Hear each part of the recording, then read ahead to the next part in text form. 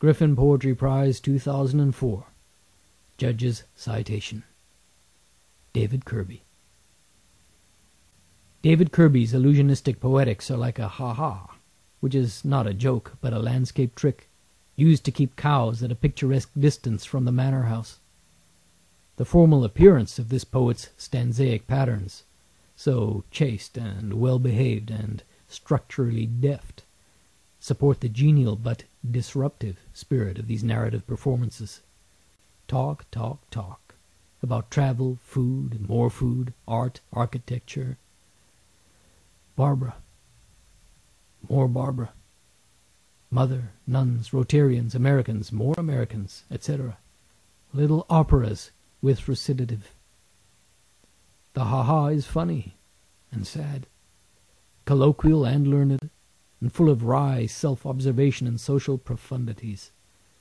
The poems are accompanied here and there by photographs of a large cow, who is not laughing.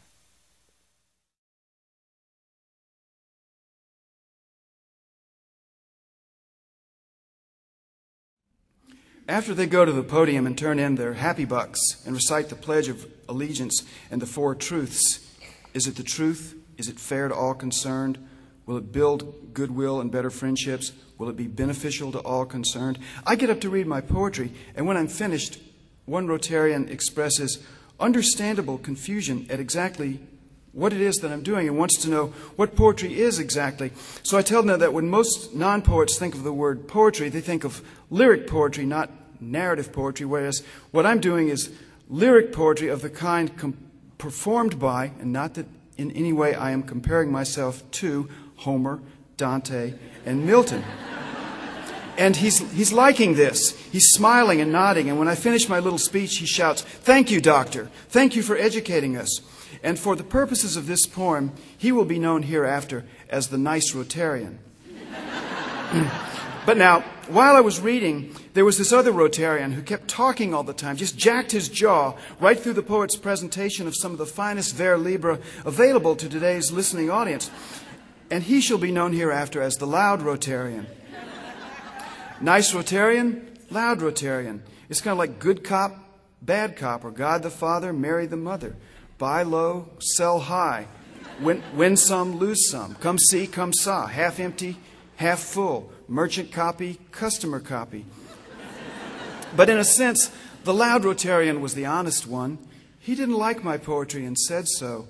Not in so many words, but in the words he used to his table mates as he spoke of his golf game or theirs or the weather or the market or most likely some good deed that he was the spear chucker on, the poobah, the mucky muck, the head honcho. For one thing I learned very quickly was that Rotarians are absolutely nuts over good deeds, and they send doctors to Africa and take handicapped kids on fishing trips and just generally do either all sorts of hands-on projects themselves or else raise a ton of money so they can get somebody else to do it for them, whereas virtually every poet I know, myself included, spends his time either trying to get a line right or else feeling sorry for himself or maybe writing a check once a year to the United Way, if the United Way is lucky.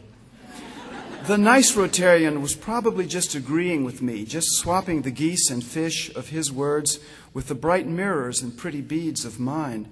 For how queer it is to be understood by someone on the subject of anything, given that, as Norman O. Brown says, the meaning of things is not in things themselves, but between them, as it surely was that time those kids scared us so badly in Paris. Barbara and I had got on the wrong train, see? And when it stopped, it wasn't at the station 2 blocks from our apartment, but one that was 20 miles outside of the city.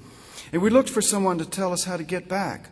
But the trains had pretty much stopped for the evening. Then out of the dark swaggered 4 Tunisian teenagers, and as 3 of them circled us, the 4th stepped up and asked the universal icebreaker, that is, "Do you have a cigarette?" "Non, je ne fume pas." "You're not French, are you?"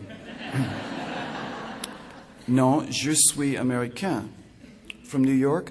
"Non, Florida." "Miami?" "Non, une petite ville qui s'appelle Tallahassee, dans le nord de..." And here the Tunisian kid mimes a quarterback passing and says, "Ah, l'université avec la bonne équipe de football." He was a fan of FSU sports of all things, so we talked football for a while, and then he told us where to go for the last train. Change one little thing in my life or theirs, and they or I could have been either the loud Rotarian or the nice one.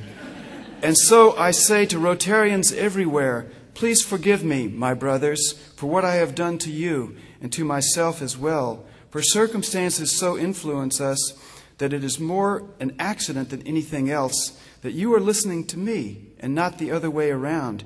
And therefore, I beg your forgiveness, my friends, if I wrote this poem before you did. Thank you.